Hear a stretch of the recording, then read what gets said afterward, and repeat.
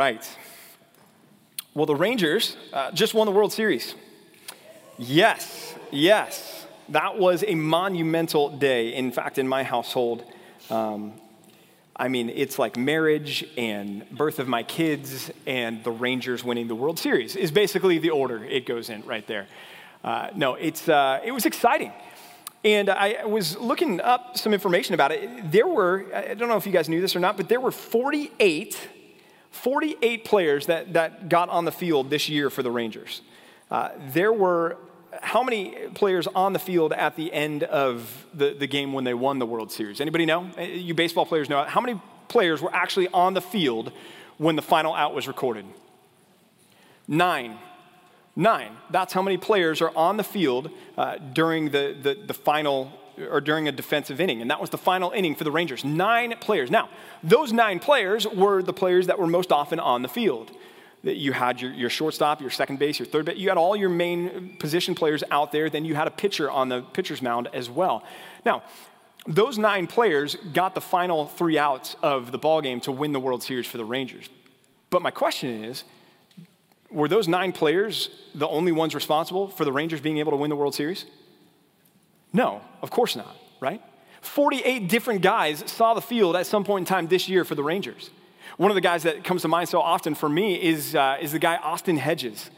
If you were a fan and watching down the stretch, the most you saw Austin Hedges was not on the field, but you saw him in the dugout on the railing with the biggest smile ever on his face, cheering on his team. And if you talk to the Rangers players, Hedges, though he didn't get a whole lot of playing time on the field, Hedges was vital to the success of the team. Because Hedges was there as a guy who, as an experienced and veteran catcher in the league, would talk to the pitchers in between innings and talk to the catchers and give some insight about what he was seeing. And then he was also just a team player. He was a guy that was always encouraging and uplifting and high energy and celebrating what was going on the field. But my point in all of this is this. There were 9 guys on the field in the end, but it wasn't just 9 guys that got the job done. It was everybody working together as a team, participating in this to get the job done. Y'all, what we're talking about when we see these parents up here dedicating their children, when we think about raising our kids in the discipline and instruction of the Lord, as I mentioned time and time again during those dedications, it's hard to do that.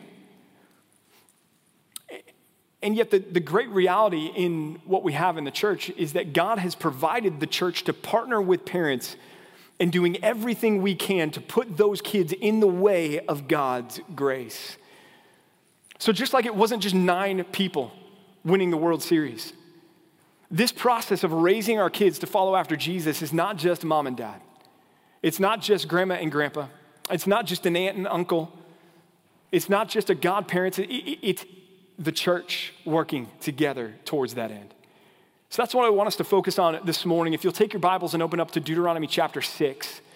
I hope from Deuteronomy chapter 6 to show us that it takes the church to do what we're talking about here.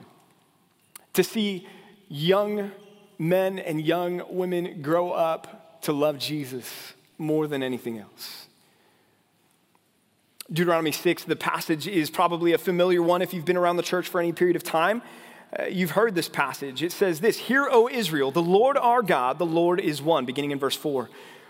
"You shall love the Lord your God with all your heart, with all your soul, and with all your might. And these words that I command you today shall be on your heart. You shall teach them diligently to your children, and shall talk of them when you sit in your house, and when you walk by the way, and when you lie down, and when you rise. You shall bind them as a sign on your hand, and they shall be as frontlets between your eyes. You shall write them on the doorposts of your house and on your gates."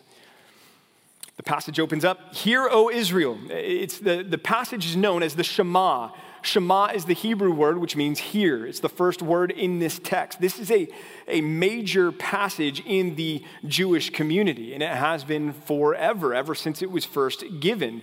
This is one Bible dictionary called it the most fundamental expression of the Jewish faith. This passage, these verses, they're taught to Jewish children in Orthodox homes from the earliest ages. As soon as they are able to speak, this is what the parents are teaching them to rehearse on a regular, daily basis. In fact, it's recited by religious Jews 3 times every day. It's read in the synagogue every single Sabbath gathering. Hear, O Israel. And again, it's the most fundamental expression of the Jewish faith because of what it goes on to say. Hear, O Israel, the Lord your God, the Lord is what? One. The Lord is one. Now, there have been some who are anti-Trinitarian in their theology, meaning they don't believe that God is Father, Son, Holy Spirit. And so they will point to a verse like this one, Hear, O Israel, the Lord our God, the Lord is one. And they'll say, see, the Lord is not a Trinitarian God, he is one, he's Unitarian. So there is no Father, Son, or Holy Spirit division. The problem is contextually, that's not what Moses was talking about. When Moses said, Hear, O Israel, the Lord our God, the Lord is one, what is Israel getting ready to do at this point in their history? Well, if you're familiar with it, maybe you're not, the task facing them was entering into and taking the promised land. Those that were inhabiting the promised land at this time were a people of many false gods. And so as they were getting ready to enter the land, to dispossess those that were in the land so that God could give them the promised land, they were going to be around these nations that worship many different false gods. And so what Moses was saying here in Deuteronomy 6, verse 4, was the Lord is an exclusive God, that the Lord is God alone. There are no other gods besides Yahweh. Now, as the Bible continues to develop, and as we talked about last week, that God, Yahweh, is Father, Son, Holy Spirit. So here the point is not to stress that he is a Unitarian God, but that he is an exclusive God, that he is different from the gods of all these other nations. And Israel was to follow him and him alone. Hear, O Israel, the Lord our God, the Lord is one. But then he goes on and he says this, you shall love the Lord your God with all your heart, with all your soul, and with all your might. Again, a familiar verse. Jesus picked up on this himself, right? Jesus was asked, teacher, what's the greatest commandment?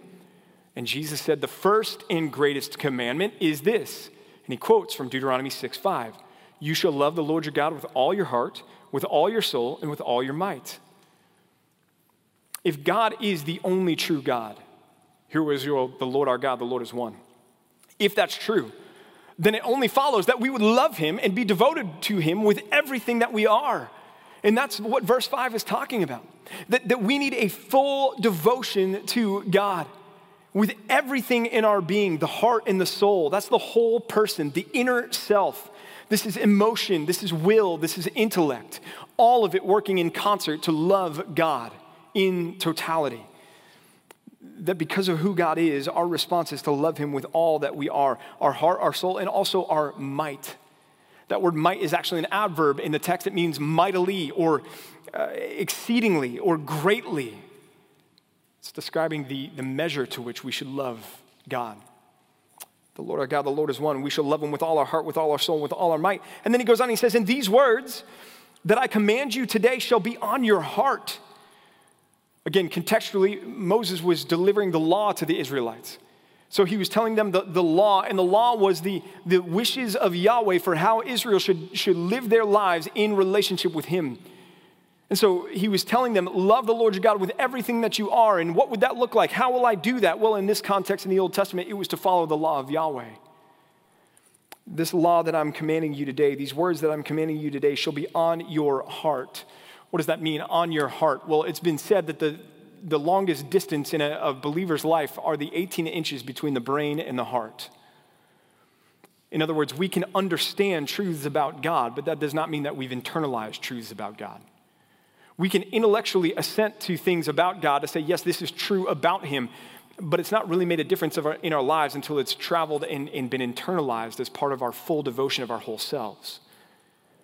So Moses is saying these things should be on your heart.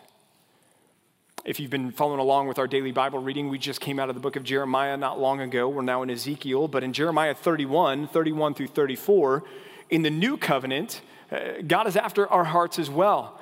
And as believers, we are experiencing the beginnings of, not the full fulfillment of, but the beginnings of the new covenant through a relationship with Jesus.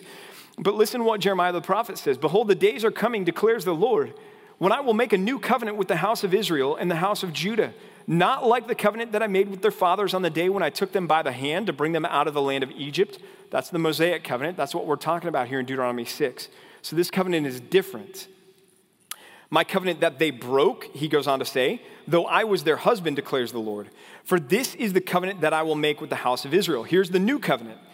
I will put my law within them. I will write it on their hearts. I will be their God, and they shall be my people. This internalization of this covenant relationship with God. And so that's what you and I get to enjoy now. The law, these words that I command you today should be on your heart. It's true for us as well. There's an exclusivity of God that produces a full devotion of God that looks like an internalization of his word in our lives, an imprint of his word in our lives that impacts the way that we live. Why all this talk about this as we're talking about raising up a future generation of following Jesus? Well, Jesus called Deuteronomy 6:5 the greatest and first commandment. You shall love the Lord your God with all your heart, with all your soul, and with all your might. Here's the thing, church. If we hope to be godly parents or grandparents or aunts or uncles, or if we hope to partner with them in raising up the next generation of Christ followers, this has to be the first and greatest commandment in our lives as well. We can't expect a devotion in our kids that we don't first possess ourselves. Our first point this morning is this. Model what true discipleship looks like. Model what true discipleship looks like. You can't pass on what you don't possess. You can't convey what you don't cultivate. And this is not just aimed at those that have kids at home. This is not just aimed at our parents. If you're out here and you're an empty nester or you don't have kids yet or you're a single, listen, I want you to know that this is applying to you as well. That we need everybody in the church as parents to be modeling what true discipleship looks like. When I think about my kids in this church, I want them to look up to other men and women in the church who love Jesus more than they love anything else.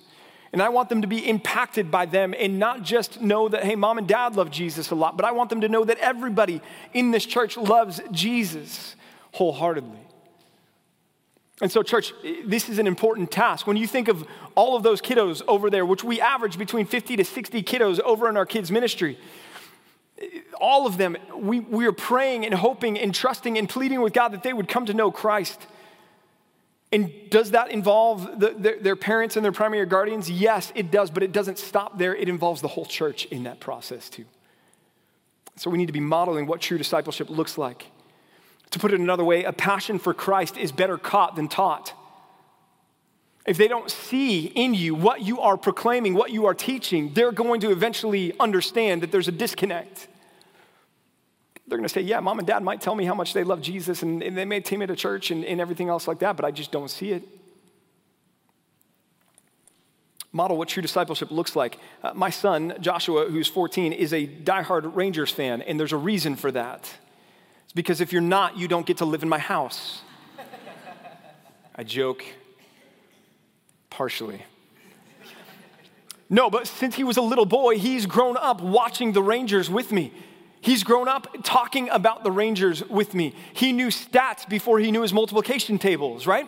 I mean, he knew the roster, and he understood them, and he's followed them, and so he's gotten a passion for this team, and he caught that passion from his dad. That's some of what we need, but to a much greater degree when it comes to Christ. Our kids need to see, not just, again, in mom and dad, but in all of us, a passion for Jesus. They need to think about the adults in this church differently than they think about the adults on the sidelines at their baseball games. They need to know that we're after imparting something better than their coaches, than their instructors, than their teachers, than their professors eventually.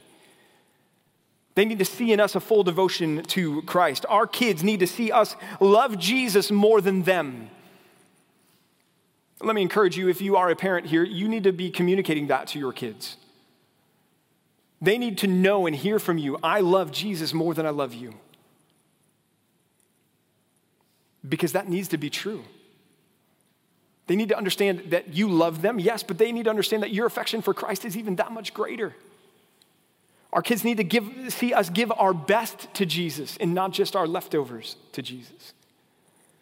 And they need to see us prioritize Jesus above all other relationships. This is so important, y'all. You guys set the tone for the next generation.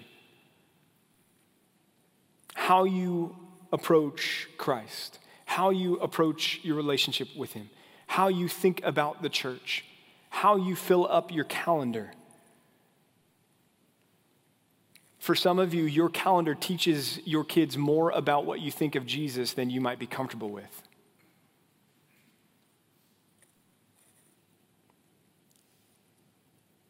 Let me talk to you if you've got kids at home right now.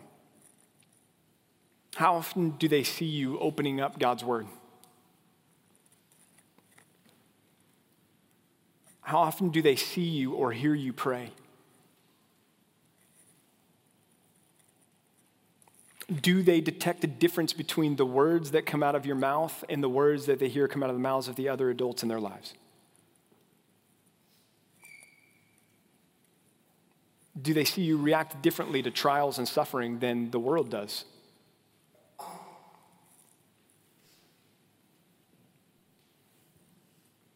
Do they see you prioritize the church? Church, if our kiddos grow up watching us give God our leftovers, don't be surprised when they follow suit. If our kids grow up seeing us prioritize other things over a relationship with Christ, don't be surprised when they do the same. If our kids grow up thinking they're more important to us than God, don't be surprised when they put other relationships and people in front of God later on themselves. What do we want for those 50 or 60 kids over there? And again, I'm appealing to more than just the moms and dads in the room. I pray and I hope that all of us would think about those 50 and 60 kids over there and think, man, I want them to love Jesus. I want them to follow Jesus. What kind of relationship with Christ do we want them to possess? And then the question is, what are they seeing from us? Are we modeling what true discipleship looks like for them? Passion for Christ is better caught than taught. But it also needs to be taught. And that's where we go next in our text in Deuteronomy 6. Focusing on the devotion of the parent and the leader and the adult in their life. But now moving on from this, he now turns to our responsibility with them. And look at verse 7. You shall teach them diligently, period. Stop right there. I know there's more to it. We'll get to the rest of it. But that teach them diligently, one word in the Hebrew, okay? Teach diligently. It means to repeat over and over and over again. To continually put it before them. Teach them diligently. It's a word that only occurs here in the Hebrew text, but the concept of teaching our children is found throughout the pages of the Old Testament.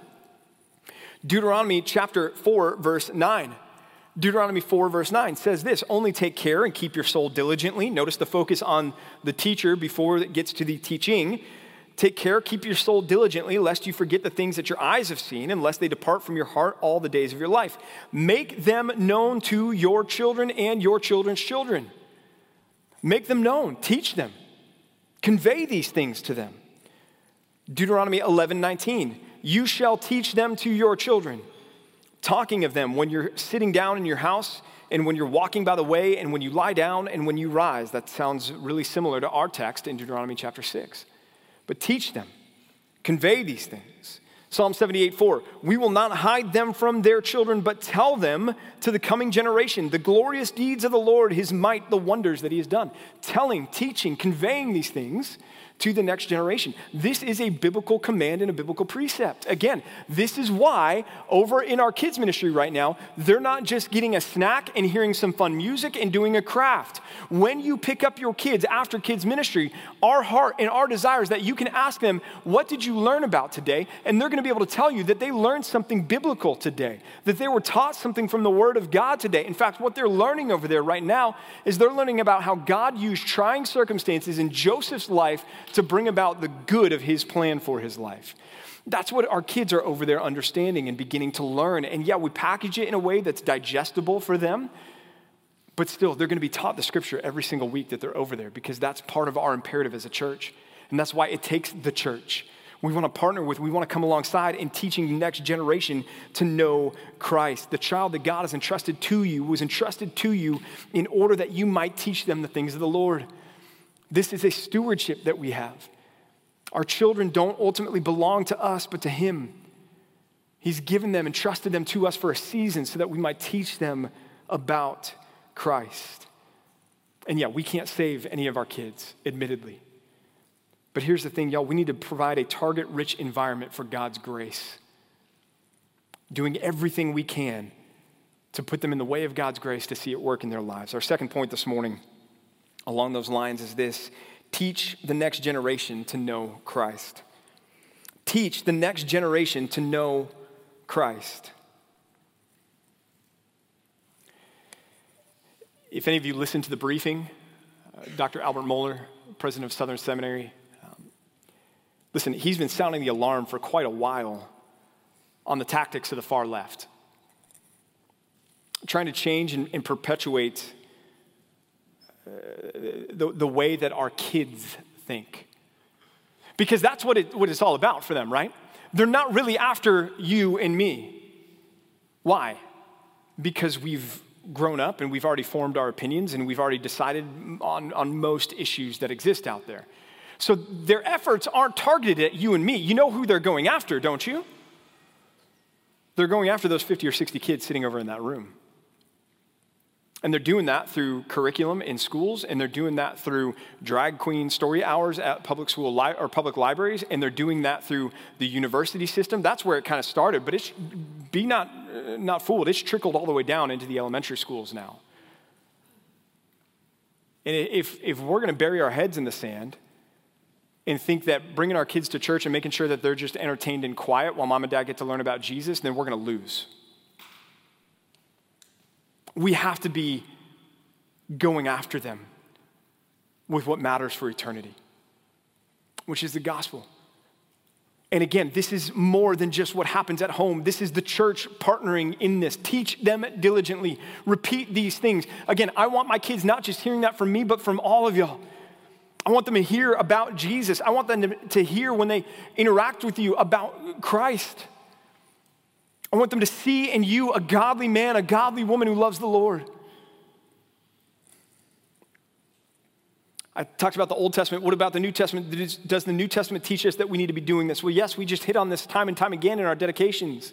Ephesians 6:4, bring them up in the discipline and the instruction of the Lord.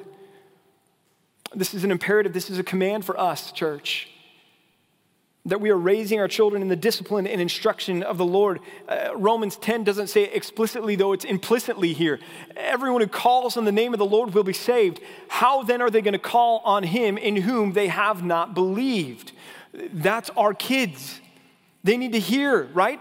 He says, well, how are they going to believe in him who they've never heard of? And how are they going to hear unless someone preaches? So here in Romans 10, we see that even they're part of God's plan for the salvation of our kids is that they would hear the gospel on a regular basis, and they would hear the gospel from parents and grandparents and godparents and volunteers within the church. How are some ways that we can teach our kids? What are some tactics that we can take on this? A couple of suggestions along these lines. First, we do have over in our Kidsman building there a family devotional companion to the curriculum that we use on Sunday mornings. So if you want to pick that up, you can take that home and you can use that around the breakfast table or dinner table or wherever it is, and you can study God's word with them, and it will complement what they're doing here on Sunday mornings. So that's one way that you can do that. Another way is conversations on the walk to school or the drive to school. You've got that time with your kids. What are you talking about? Are you having pointed conversations? Are you talking to them about Jesus? Are you asking them questions about Christ?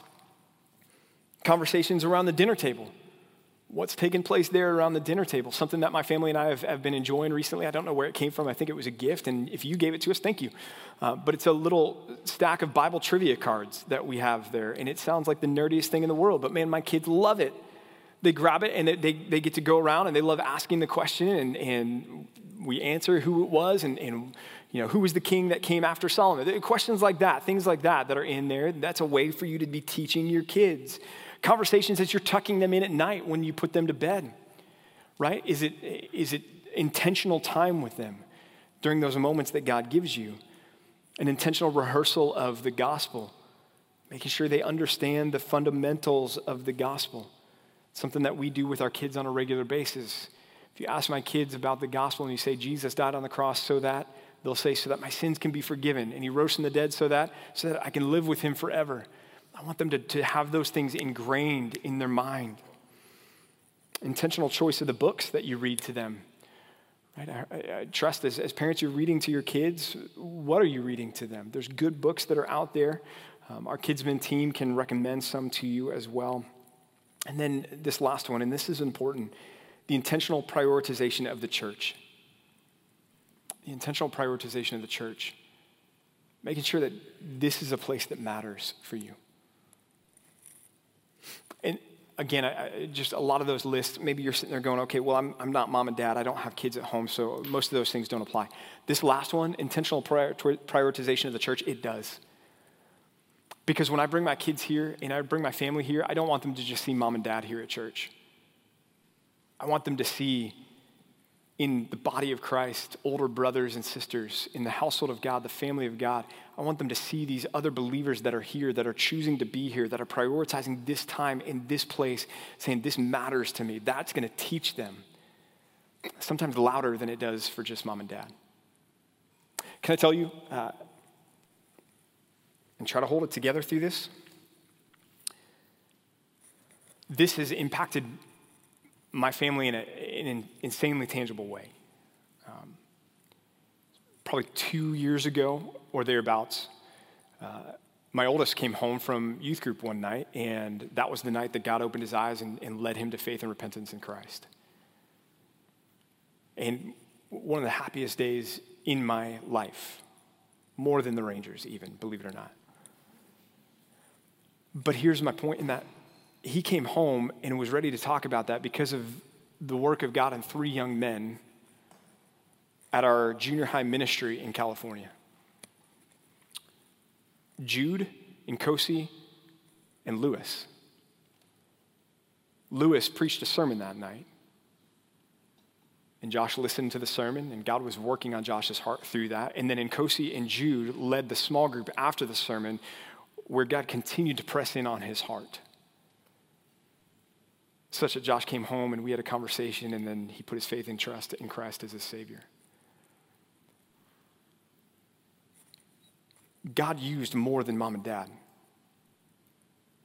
to impact his life for eternity. And so if you're here this morning and you're going, well, I don't have kids, so this message is not for me, it could not be further from the truth. There are ways for God to use you to impact the lives of those kids that are over there, the kids in our youth ministry, for eternity.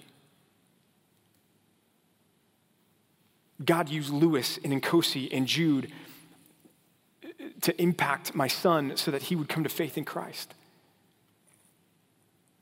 My daughter the same way. It was women that God had brought into her life beyond mom and dad that God used to open her eyes to want to have a relationship with Jesus.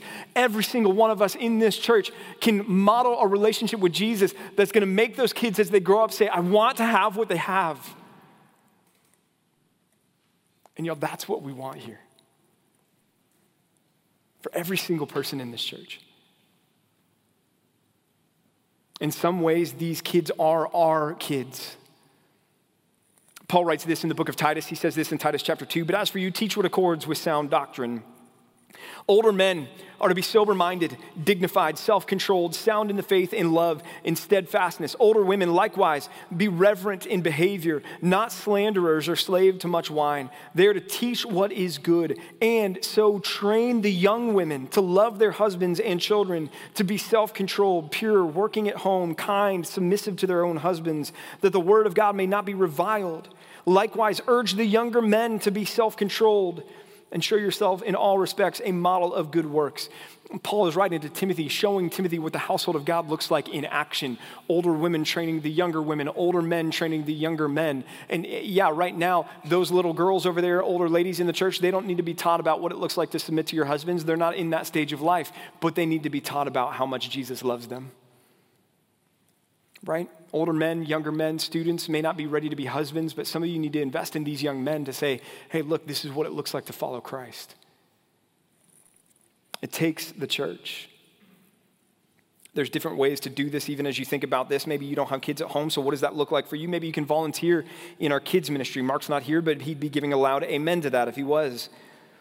Volunteer with our students in our youth group that meets on Wednesday nights. We've got small groups that take place after the preaching that Pastor Rod does on a weekly basis on Wednesdays. You've got an ability here to talk to these kids, right? Sometimes it's paralyzing to think about, how do I talk to a little kid? Well, just start. Hey, how are you? What you got there? How many donuts you wearing on your face this morning? Even things like that will cause them to look at you and go, oh, this is not some scary adult that I don't know. And then the doors open towards modeling Christ for them. Smile at them, right? Some of you guys need to just start there. Just start with a smile. There's other ways, too, as we think about this. Pray, all right? We talked about this a lot today. Pray for them. Pray for their salvation. That's a huge way to partner in this process. Pray for their parents, that they would have opportunities to point them to Christ, that they would be patient, that they would be godly parents. And then this last one, don't be annoyed by them. Man, I was preaching to myself a little bit on that one too. Yeah. These are gifts that God has given to us, church. These kiddos. Stewardship, yeah, primarily of mom and dad. But as a mom, not as a mom, as a dad. As a mom and dad, as moms and dads, as a dad yeah. Let me tell you, I want you guys to partner with me in pointing my kids to Jesus. I need it. I need it. They need it. Verse 7, let's unpack the rest of this. You shall teach them diligently to your children, these commands, right? Teach them diligently, repeat them. And you shall talk of them when you sit in your house, and when you walk by the way, and when you lie down, and when you rise up. You shall bind them as a sign on your hand, and they shall be as frontlets between your eyes. You shall write them on the doorpost of your house and on your gates. I want you to think for a minute of a sponge. You take a dry sponge and you put it in a bowl of water, you squeeze it and let go, and you pull that sponge out of the water. What's in that sponge if you squeeze it? Water. Why? Because the sponge has been saturated by water. Here's what we're after. We're after saturating our kids with biblical truth. And that's what these verses are talking about, that it needs to be everywhere. We need to saturate the lives of those kiddos with what we're talking about here in that second point, teaching them to know Christ. We want to saturate their lives with that. Teach them diligently to your children. Talk about it when you sit down, okay? So when you're at home and you're just residing there, you don't have anywhere to go, talk about Jesus. Talk about the gospel. When you walk by the way, when you're out and about, when you're taking them to school, when you're running errands with them, talk to them about Christ. Talk to them about the gospel. When you lie down, when you're going to sleep at night or they're going to sleep at night, talk to them about Christ. Talk to them about the gospel. When you rise up in the morning, when you get up to start a new day, talk to them about Christ. Talk to them about the gospel. Saturate their lives with the gospel. Deuteronomy 6:8, going on, it says, you shall bind them as a sign on your hand, and they shall be as frontlets between your eyes. Bind them as a sign on your hand and frontlets between your eyes. This was and still is a practice that is taken literally by the religious Jews, the Orthodox Jews. Jesus refers to this in Matthew 23:5. They do all of their deeds to be seen by others, for they make their, here's the word, phylacteries. Phylacteries broad and their fringes long. The phylactery was a box that looked like something like this that was tied to, and you can see it on the foreheads of, those are not night vision goggles that they have on their heads. Those are phylacteries. Those are boxes. And inside that box is a tiny scroll containing some of the words of the law.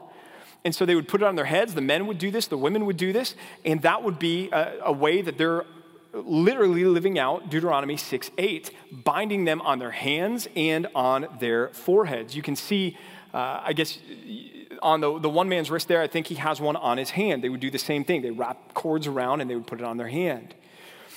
And so they would do that there. And then he talks about in the next verse, you shall write them on the doorposts of your house and on your gates. Here we see these. These are called mezuzahs. And you may have seen these if you've been to a Jewish home. You may have seen these on the doorpost of the home, or you may have seen these if you've gone to a hotel in some places of the country. You may see these even there. Same thing. Inside that box is a copy of some portion of the Jewish law. Sometimes it's this passage that's inside that box. Why? Why do they do that? Don't worry, I'm not going to pass out boxes for your foreheads when you leave church today. Why do they do that, though? Well, they do that because this is what they see the scripture commanding them. But it's meant to remind them of this passage. It's meant to remind them that the word of God should be on our minds, the frontlets between the eyes. It needs to be saturating our thoughts. The word of God needs to control our activities, the things that we do. That's why it's bound on the hand, what we do with our hands. The word of God is influencing all of that. It's on our doorposts so that as we leave our house and as we walk into our house, we are reminded that we go with the word of God and we come home with the word of God. And so these are visual reminders to them to say, man, I need to be saturating my life, saturating my house with the scriptures. Now, I think this has taken the word of God to a point of literal application that I think misses the point or risks missing the point, because this is really about the metaphorical idea that it needs to be everywhere in our lives. The word needs to control our thought lives, saturate our thought lives. It needs to indicate and dictate the things that we do in our lives. And it needs to be something that we take with us and come back home to.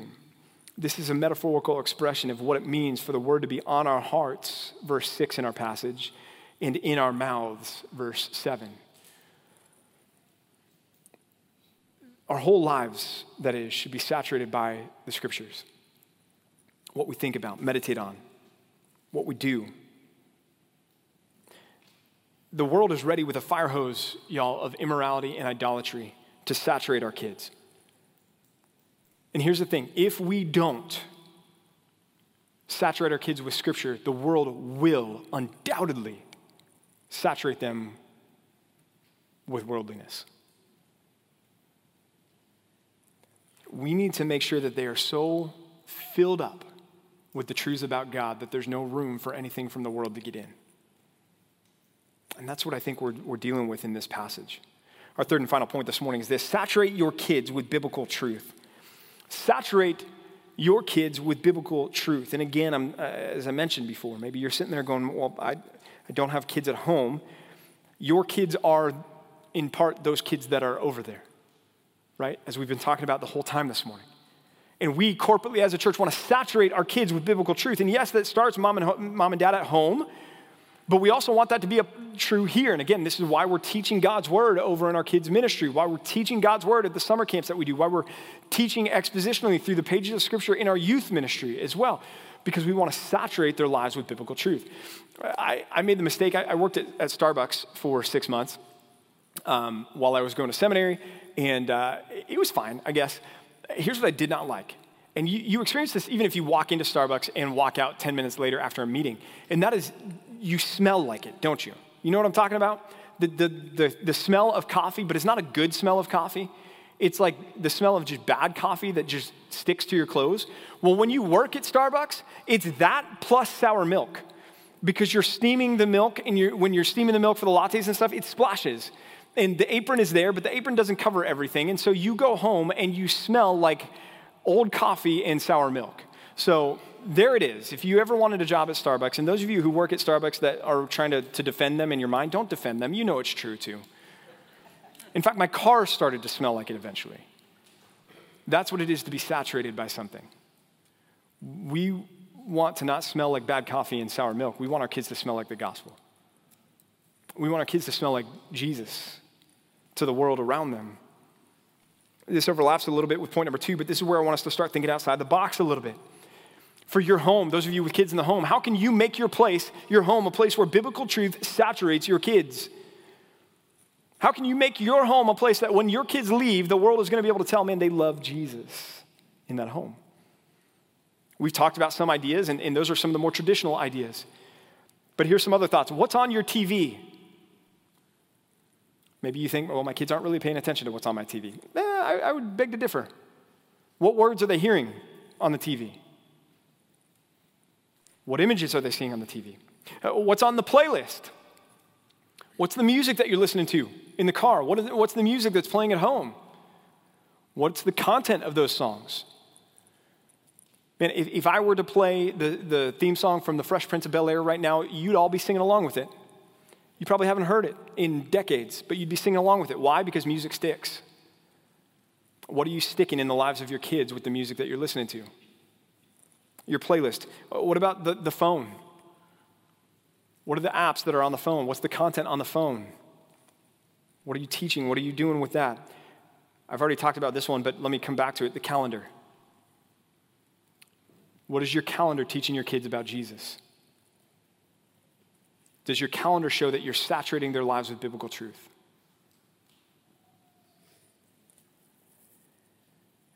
Back in California, I was a college pastor, and I would have meetings all the time with parents from time to time who were distraught about their kids having walked away from the church. And they would come to me, and they would sit down with me, and they would say, my kid's not, he's gone, he's in school, and he's not going to church anymore. So one of the first questions that I would have for them was, what did church look like for you when they were in the home? What was your commitment to church like? What did you prioritize?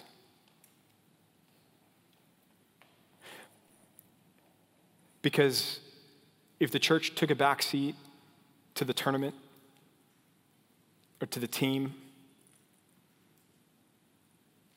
or to a late night the night before, then I'm not shocked at all that they've gone away and continue to give the church their leftovers. Let me talk to the parents in the room for a minute. What you are teaching your kids with your calendar will have a dramatic impact on how they follow Christ when they leave the home. And my question to you this morning is, what's going to matter 100 years from now? Them lettering in a varsity sport? Nobody puts that on their tombstone. And that doesn't show up at the bema seat of Christ.